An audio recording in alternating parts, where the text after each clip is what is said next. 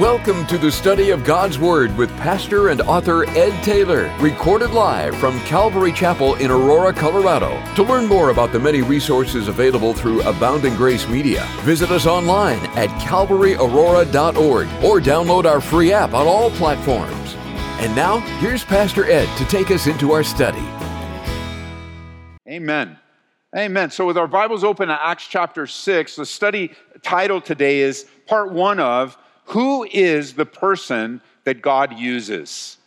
We find here in Acts chapter 6 great insights of the person that God uses. And it's a great question to ask. I hope you've asked this question. I hope you've asked it in general, and I hope you've asked it personally. What kind of person does God use? And do I have those characteristics? And where I lack, God, give them to me. Because I want to be used by you. I want to be used in greater ways. And the good news is as we survey through the Bible, we see the kind of person that God uses. We see the ingredients, and especially here in the early church. Remember, you can jot it down in 2 Chronicles chapter 16 in verse 9. There's just this encouraging truth about God's heart in using men and women. And he says this, "For the eyes of the Lord run to and fro throughout the whole earth to show himself strong on behalf of those whose heart is loyal to him." Isn't that encouraging? God is actually looking for people to use. He's looking for people whose heart is loyal to him. And when he sees them, he stops and he empowers them and he enlists them into the ministry that he has for them. And so who is it that he's looking for? I mean, is God only looking for people with towering intellect? Is that what he's looking for? Well, one look at me will answer that question.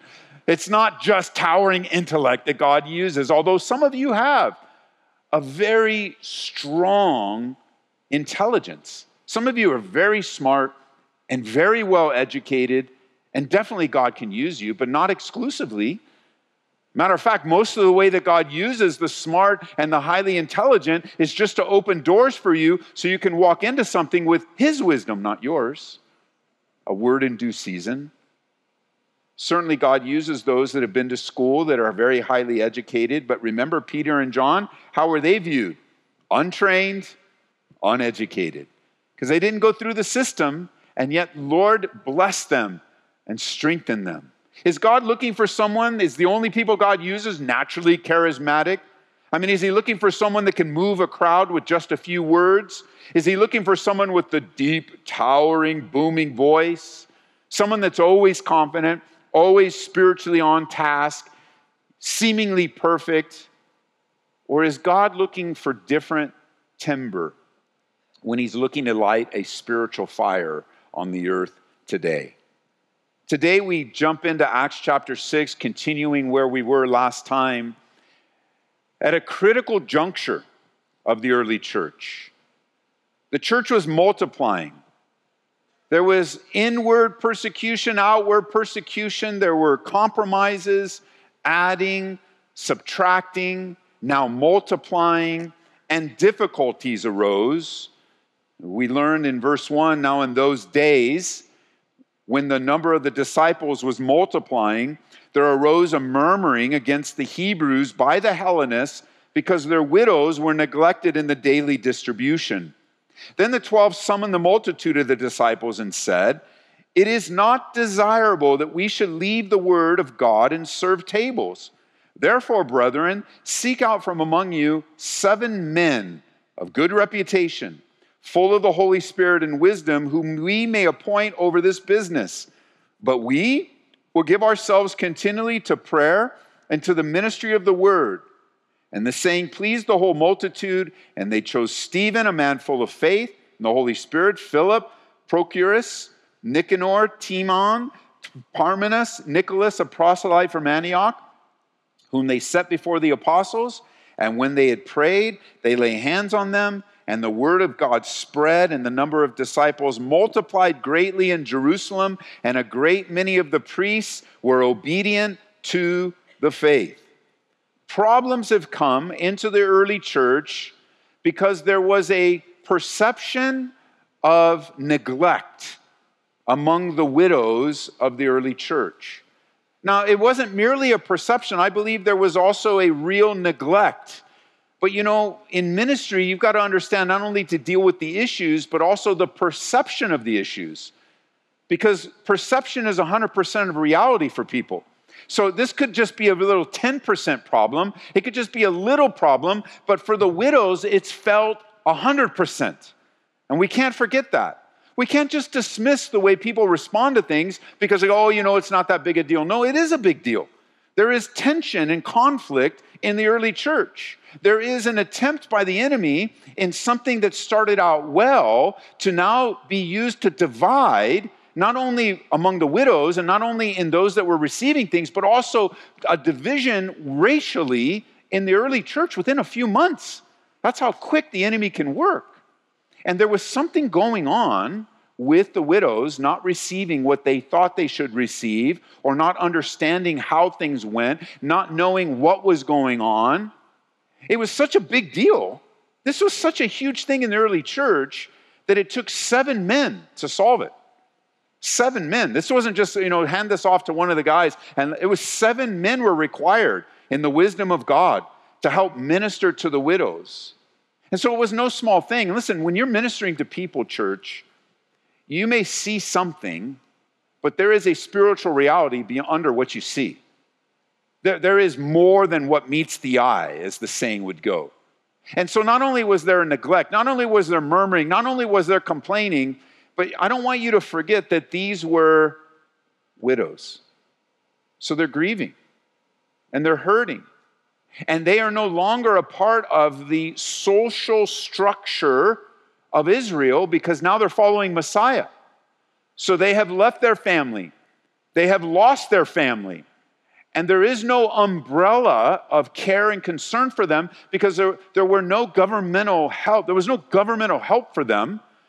And they turned from Judaism, well, really not even turned from it, but they came from it into the fulfillment of Messiah. This is a big deal. And let me just say, the things you're dealing with in people's lives, it is a big deal. Even if it seems like it's not a big deal to you, let me tell you something, it's a big deal to them. And everyone should be served and loved and cared for as the men and women they are, created in the image of God. So the person that God uses, we need to be laser focused on our loving God with all our heart, soul, and mind, and loving our neighbor as ourselves. There's just no exception to that in the church of Jesus Christ. We see the characteristics of the men, and by extension women, all throughout the scriptures. It's not exclusively men being used. Here we have men being chosen, but it's not just men being used, it's men and women. We see characteristics in our study now and next time to develop in your life to be better suited and better able and better ready to use your life for the glory of God. That is God's will for your life. Not to go your own way and do your own thing, but rather to walk in relationship with Him. And we learned last time that the the apostles, they saw the situation and they concluded that they couldn't leave God's word and prayer, which is a great decision. If the pastor's distracted, if the leadership are distracted from the essence of what they've been called to do, then it'll be disarray completely. So it wasn't that they didn't care about the problem. They really did care about the problem and used the gifts and talents that God had given them to now say, you know what? It's better that we do what we're supposed to do. Now let's find some other men. You guys find the men that are among you and let's appoint them to this business and let's get this taken care of. We'll pray, we'll study, we'll teach, and then you guys take care of this need of the widows that are among you. So let's ask the question, who does God use? What are the characteristics in their life? And we'll look at a few of them today. So if you're taking notes, here's number one. Who's the person that God uses? Number one, He uses someone that's saved, born again. He uses someone that's saved, that has a real, genuine relationship with Jesus. Or you could say this, and Jesus said it in John 3:3. Most assuredly I say to you, unless one is born again, he cannot see the kingdom of God.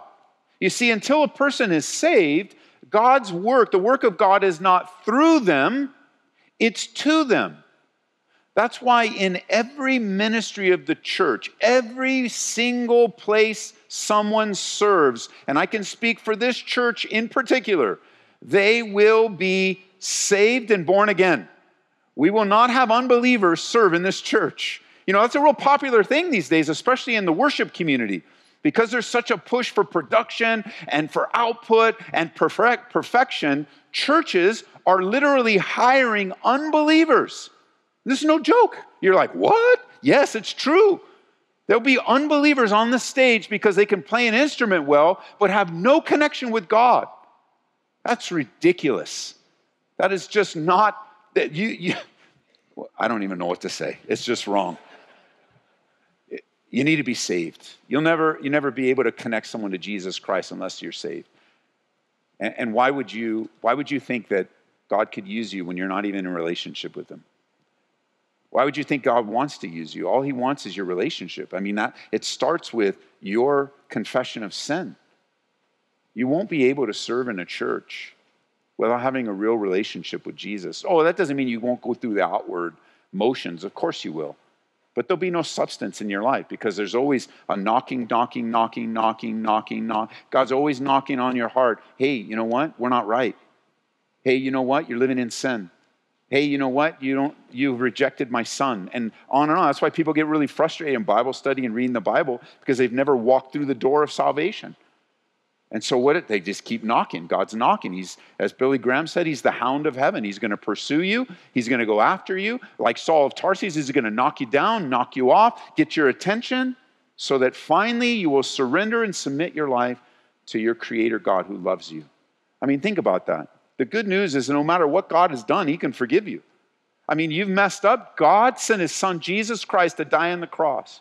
He came to die for our sins because we've all broken God's commandments. Every single one of us. We've fallen short of God's standards, and we all mess up. And there's nothing you could do to fix that.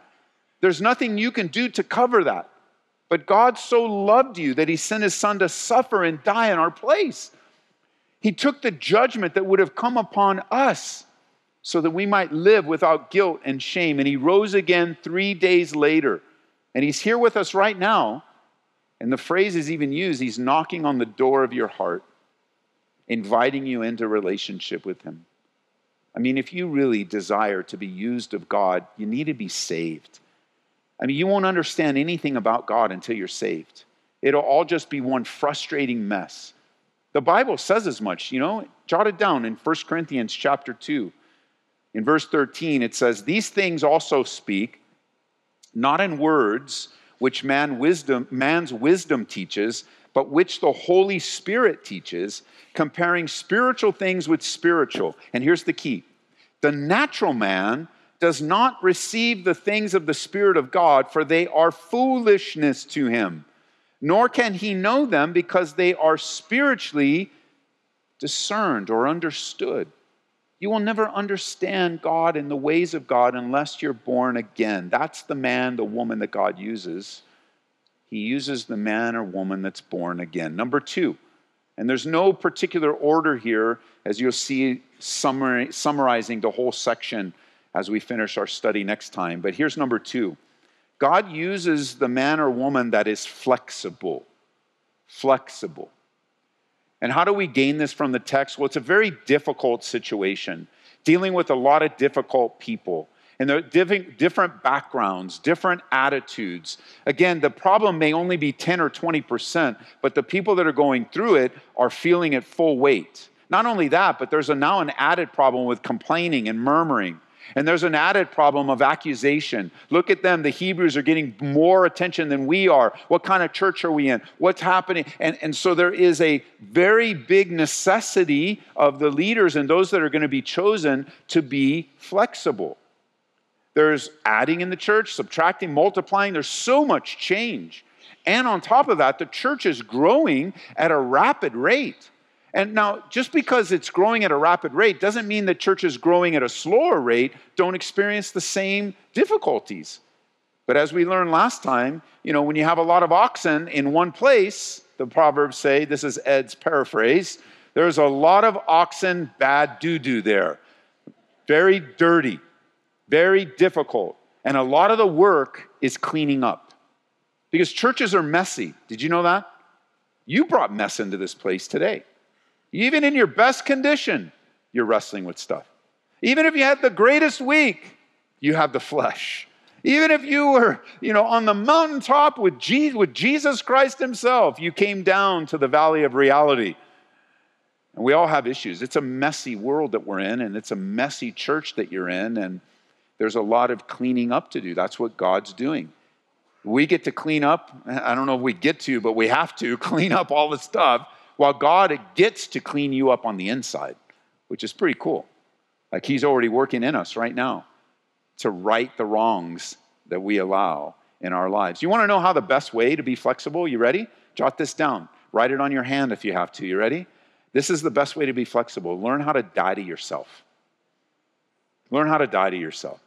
Or what Jesus said. If anyone wants to come and follow me, let him deny himself. But learn how to die to yourself. Learn how to show preference to other people. Learn how to think of others more highly than you think of yourself. And just go with the flow. Because the alternative to flexibility is rigidness. And I think we all know people that are rigid and unwilling to change. Well, people that are rigid, they tend to snap at the littlest of issues. They tend to snap and find themselves in a place of being unusable. Because it's not just church. Like, you got to learn how to be flexible in a very inflexible world. You and I, we need to learn how to be flexible when things happen and that we never wanted, never invited. Things like, when we lose a job, we need to be flexible. When our health declines, we need to learn to be flexible. When an unforeseen tragedy happens, we need to learn to be flexible. It was Pastor Chuck Smith that taught us this, and it's so good. It's one of his personal axioms. He says, "Blessed are the flexible, for they will not be broken." But you choose to be rigid and set in your ways, you can expect to be broken. It will happen. It will come where God will bring about humility in your life. Please, let's not minimize. There's a practical part to this particular issue, but we cannot minimize the fact that as the church is growing here, the problem arises out of spiritual warfare. This is part of what spiritual warfare looks like. The devil is seeing the progress of the gospel. He is experiencing defeat after defeat after defeat, and it infuriates him, and he's upset. And so as he is upset, he's coming against the church. Let's stir up murmuring. Let's stir up complaining. Let's stir up issues of race. Let's stir up issues of neglect, and let's maximize them. Let's use them against. Let's create division in the church, division in the home, division in friendships, because that's where the devil's victorious, unfortunately. And he's really victorious when we participate in that nonsense. Can I just say this? Just a simple truth. Don't even need to elaborate on it. But if you see a problem and you're complaining about it, you do nothing to help the problem. You're only making it worse. If you want to choose the route and you're just a murmurer and a complainer, and that's just your deal, then let me just tell you, you're making things worse. Have you ever considered your ability to murmur and complain is actually an asset in your life, not a defect? And you go, what do you mean? Your ability to see things that need improvement, your ability to see people that seem to be neglected, your ability to be involved in things that aren't quite perfect could very well be the exact place that God wants you so that you might be a help to fix it, to serve it, to get involved like these 7 men. You go, I can't believe what's going on. Let's put it in the context of this church. Oh, I can't believe what's going on. This isn't happening. This isn't happening. Wow, you're a very good observer. So what are you going to do about it? Complain? Nah, we're not going to take that. We're not going to allow the murmuring and complaining. The Bible calls those sins. Why would we? Oh, go ahead, complain all you want. Post it on social media. Make a new meme about it. Go ahead. That's going to help. No. God has given you that ability to observe so you might be a part of the solution. Consider that. What a blessing. It's like, but I always see everything that's wrong. Yeah, okay, thank you. Because there are times, there's whole departments in companies called quality assurance, that would be a perfect job for you. That would be a perfect job. I don't know what to do in my career. I'm just murmuring and complaining. Find a job in quality assurance. So as you're watching things along the way, you're improving. And you just know. You just know you're going to find defects. That's your job. You just know things aren't going to be exactly right. That's your job. Now, if you took that same attitude within the body of Christ, think of the improvement that you could bring to whatever. And it's not just in church, right? It could be your job. Maybe you're not in quality assurance. Somebody else is in quality assurance, but you have a keen eye. I mean, think about it. There is so much to be said about helping and serving, because the apostles, when they see or hear something, what did they do? They immediately sought to correct it. They immediately jumped in and solved the problem practically and spiritually. And they say in verse 3, okay, guys, we know this is a problem, so seek out from among you 7 men. 7 men, the number of completion. A complete group of men to bring a complete solution to this problem. The ministry was practical and material, but the qualifications, you'll notice, are spiritual. It's very important that we understand that. Most of the work in ministry and even in the world today is practical, to some degree even mundane. But the qualifications for the man or the woman that God uses are spiritual. They speak of the depth of your character, who you are when no one's watching, who you are when no one's seeing, the depth of who you are in your relationship with God. These are spiritual characteristics. And I like to remind, whether it's a school ministry or those that serve alongside of us, I always like to remind you, it doesn't matter what you're doing in the church. It's important that you're a spiritual man and a spiritual woman. It's important. I mean, just think of something so mundane like the trash, like taking out the trash. You might even walk through and go, I can't believe all the trash cans are full. This church always has trash. We got a lot of trash. But let me share with you, the next time you see a full trash can, take it out. Take the bag out, tie it up, walk across the property, and throw it in the trash can. No. I just see trash cans. I don't take them out. No, take them out. You have to be here. You're enlisted in the ministry. You see trash on the floor, pick it up. Do it as unto the Lord. But I want you to do it spiritually. It's very important you understand that. You think, well, you know what? Between taking out trash, Ed, and you teaching the Bible, I mean, come on. Teaching the Bible has got to be far more important than taking the trash out. Not necessarily. So why do I need to be a spiritual person to take out the trash? I mean, seriously, anybody could take out the trash. You're right, anyone can. But in the church of Jesus Christ, on this property, in the name of God, you need to be a spiritual person to do it. Why? Well, because the trash can's right through something we call it the parking lot. And on the parking lot, there are those white lines there. And usually in the white lines, there are, just say it with me, cars. And in order for cars to get here, people must drive them. So there's a good chance as you're walking to the trash can with a bag of trash in your hand that you're going to meet people on the property of, you could say on God's property. And if you don't have a heart for people, you're going to think it's all about the trash. And it's not all about the trash. The trash can be taken out anytime. But listen, God is so good. You saw it, you took it at the right time, you walked it, and as you're walking it, there's somebody that needs attention.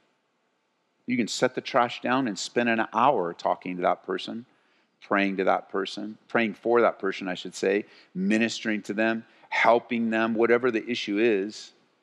Why? Because you're in tune with God. This is not just some property. This is not just some building. It's not just some bag of trash. Every single situation that we're in, and this, you can extend it beyond this property, but every single situation that we're in is to connect someone with the love of God. And if you don't care, you will never experience that. If you're not in tune with the Spirit, you'll never experience that. If you're inflexible and you're upset, I mean, think about it. There's another attitude you can have. Oh, I can't believe I'm taking out the trash. All right, man, I guess do it begrudgingly. Or don't do it at all. It doesn't matter what it is. It could be 1,000 different little things. But you have to understand that your life belongs to Jesus. So now, therefore, everything you do is either for the Lord or not for the Lord. Even in the distribution of help to widows. That it's not about the clothes and it's not about the food. It's about the widows. Don't forget that. It's not about all the outward looks. It's about the people. And God, He wants us to love people. Number 3, this goes along with it. Somebody that's born again, somebody that's flexible. Thirdly, someone that is filled with the Holy Spirit. God uses someone that is filled with the Holy Spirit. It says there in verse 3, full of the Holy Spirit. Unfortunately, the word full brings to our mind this idea of volume. And there isn't a definition of that, of volume, where, you have a cup and you fill it so it's got water to the top, or it's got your favorite drink to the top. There's a fullness of it. And there is some truth to that in how God uses that word throughout His scriptures. However, we have great insight on this word when it comes to the letter that Paul wrote to the Ephesian believers when he warned them. Remember what he said? He says, don't be drunk with wine, but instead be full of the Holy Spirit. And we'll get insight on another definition of the word full there that's important for us to understand. So he says, look, when it comes to alcoholic beverages, there is a point in time where you cross the line, you become drunk with it. Don't do that. Don't get drunk. Don't be under the control of another substance. That's what he says.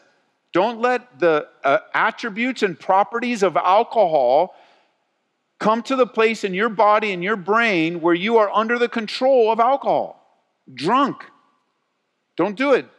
Drugs. All sorts of things. You could take that definition and say a lot of different things. Don't be drunk with your career. Don't be filled with your career. Don't be drunk with your hobby. Don't be filled with your hobby. Don't let it be the controlling aspect that distracts you and takes you away from the truth. Don't be drunk with politics. Don't be drunk with all these winds of doctrine. You can be controlled by a lot of things. But instead, he says, be ye filled with the Holy Spirit. There's that sense in the Greek language there in Ephesians. It's a sense where that word's be continually, ongoing, overflowingly filled with the Holy Spirit. And compared to the illustration, this is the way you could say it. Be constantly controlled by the Holy Spirit. Let Him control your life. Let Him direct your life. Let Him speak into your life. Let Him. If you want to be used by God, you will be used by God to the degree you are filled with the Holy Spirit. Because you're either going to be filled and controlled by the Holy Spirit, and we can summarize it all. You're either going to be filled with the Holy Spirit, or you're going to be filled with your flesh. That's it. You can name it whatever. You can be involved in a lot of different behaviors and sinful stuff that's your flesh, but you're not going to be very useful to God in the flesh. The Bible says not to make any provision for the flesh. The Bible says that we're to crucify the flesh and all its passions. Like we need to be filled with the Holy Spirit. And you might go, well, wait a minute, Ed, it's just serving the widows. Exactly. It is just serving the widows, the hurting, the neglected, the perceived neglected. Even in this case, even if it's all perception, but there's some truth to the fact that they were neglected. But even if it was some perception, listen, these are still people that in their choices on how to respond to the problem, they made it worse. So God put spiritual leadership in the church to help even people that make it worse, make it better. And that's what's happening here. You're watching it happen. That's our role in the church, is to help you make things better. Then fourthly, notice at the end of verse 3, it says, not only do they need to be full of the Holy Spirit, good reputation, of course, they need to be known. They need to be a part of the church. We'll get into that later. But notice here, they also need to be full of wisdom. Full of wisdom. Again, what's that word idea? Is that they're controlled by wisdom. Like you just know that sounds like God. That looks like the character and nature of God.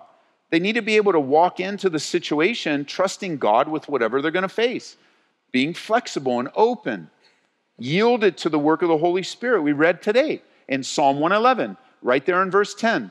The fear of the Lord is the beginning of wisdom, and a good understanding have all those who do his commandments. His praise endures forever. While the fear of the Lord is the beginning of wisdom, the fear of man is just folly.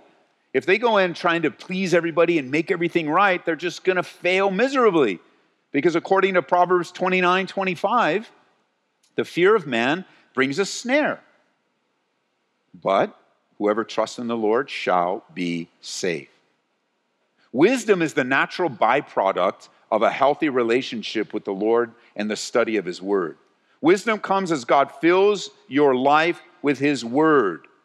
And we'll find in the life of Stephen in the rest of the chapter and on into chapter 7, he's a man of God's word. And so will be the person who's used of God, a man or a woman of his word.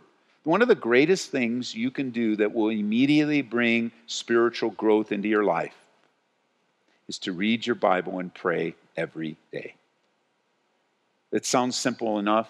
But if we had a raising of the hands, there would be a lot of people, I don't read my Bible every day. I don't pray every day. And it's been many, many years. I love coming to church. I love listening to the radio, but I don't read the Bible for myself. Well, you're the one that's hurting as a result of it, and so are we as the body of Christ. Reading your Bible and praying is like one of those, I call it a slam dunker. It's a slam dunk. There's so many hard things to do in life, so many hard decisions to make, but reading your Bible and praying every day, slam dunk. So you wake up in the morning, which is a great time to do that because you don't know what the day is going to bring. You don't know what's going to happen. You don't know how things are going to turn out. And you just open the Bible to your regular reading or a part of the scriptures or book of Acts, whatever you want to read. And you just submit yourself. Say, God, this is your word. I want to hear from you today. I don't know what's going to happen. I don't know what kind of wisdom I need, but I'm going to read your word because I want to learn about you. I want to love you more. Because you said, if I love you, then I'm going to be a great love to my neighbor, and I want to love you more. So, and you're talking and reading and talking and reading, and it's a powerful, powerful discipline to have. And it's unfortunate that many in the church, they don't read, they don't pray, and that's part of the mess of your life. It's part of the mess because you don't know, I don't know what the solution is, but God does. And by his Spirit, we trust him that he will fill us with his word. It's different, too, as you open the Bible. It's different than just reading the Bible for knowledge's sake, right? Because knowledge is just collection of facts. And knowledge is good. We collect facts. We learn about the history. We learn about who the Hellenists were and the Hebrews because it gives us the context of the passage and it takes us back to the first century like we were there. And we're going to learn like we were there. And then we can bring that knowledge into the 21st century and go, what does it look like now? So facts are good. But what you and I live on are not facts, but wisdom. And let's just admit, we don't know hardly any time what we're supposed to do because we're not to lean on our own understanding. But even though we don't know in the physical realm, we absolutely do know in the spiritual realm because God lives in us. And he will lead you and guide you to the decisions that are even on your heart right now. What am I supposed to do? God has wisdom for you. Where am I supposed to live? God has wisdom for you. What's my future? God has wisdom. Let's not worry about the future, like Jesus said, and just live for today. That's wisdom. Your future will be laid out for you day by day, but each day goes by. Will it be a day by day abiding and trusting in Christ, or will it be day by day freaking out and worrying about everything that hasn't even happened yet? It's like, well, I'm worried because it hasn't happened yet. Well, don't worry about it. Trust in the Lord with all your heart.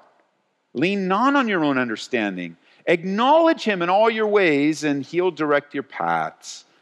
Submitting yourself to God daily as you present yourselves to him, as in Romans chapter 12. Not a portion, not a thing, not bits and pieces, but all of it. Full surrender, complete dedication, wholehearted devotion. The blood of Jesus Christ has purchased all of you, not some of you. Every part, every decision. And I think the essence of this section here in part 1 is there's a plea from God to us to live a holy, separated, acceptable life to him.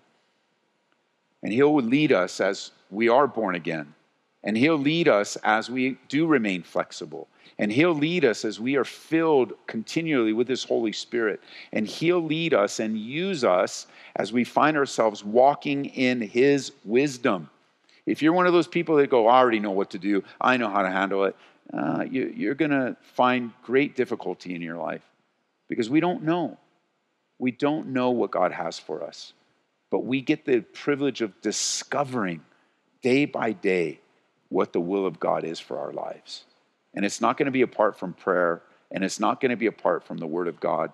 Can I just say this? Reading your Bible and praying every day is more important than you listening to sermons. It's far more important. And even when you are listening to sermons, you should be taking notes and going back to the Word of God so the Holy Spirit can speak to you fresh and anew.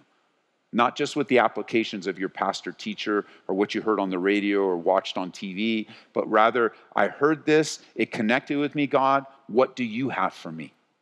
And you're jotting it down, writing it down. Even it's okay to write in your Bibles if that's the only note you have, and you can just write notes in your Bible. I have 31 years of notes in my Bible of the times that God has spoken to me and ministered to me, gave me some knowledge, but then taught me how to use it in wisdom. And I know that we all desire to be used of God. This is the pathway, a living sacrifice. And next time we're together, we'll look at a few more attributes that the Holy Spirit has for us in the man or the woman that He desires to use. So, Father, we pray that you would take today's word and minister it deep into our hearts, that you would have your way with us, that we truly would be centered and focused on who you are and what you want to accomplish in our lives. I pray that in Jesus' name. Amen. We pray that you've been encouraged by this Bible study delivered live from the sanctuary of Calvary, Aurora. For prayer or a copy of this study, call us at 877-30-GRACE. That's 877-304-7223. Or visit us online at calvaryaurora.org. Be blessed as you worship Jesus this week.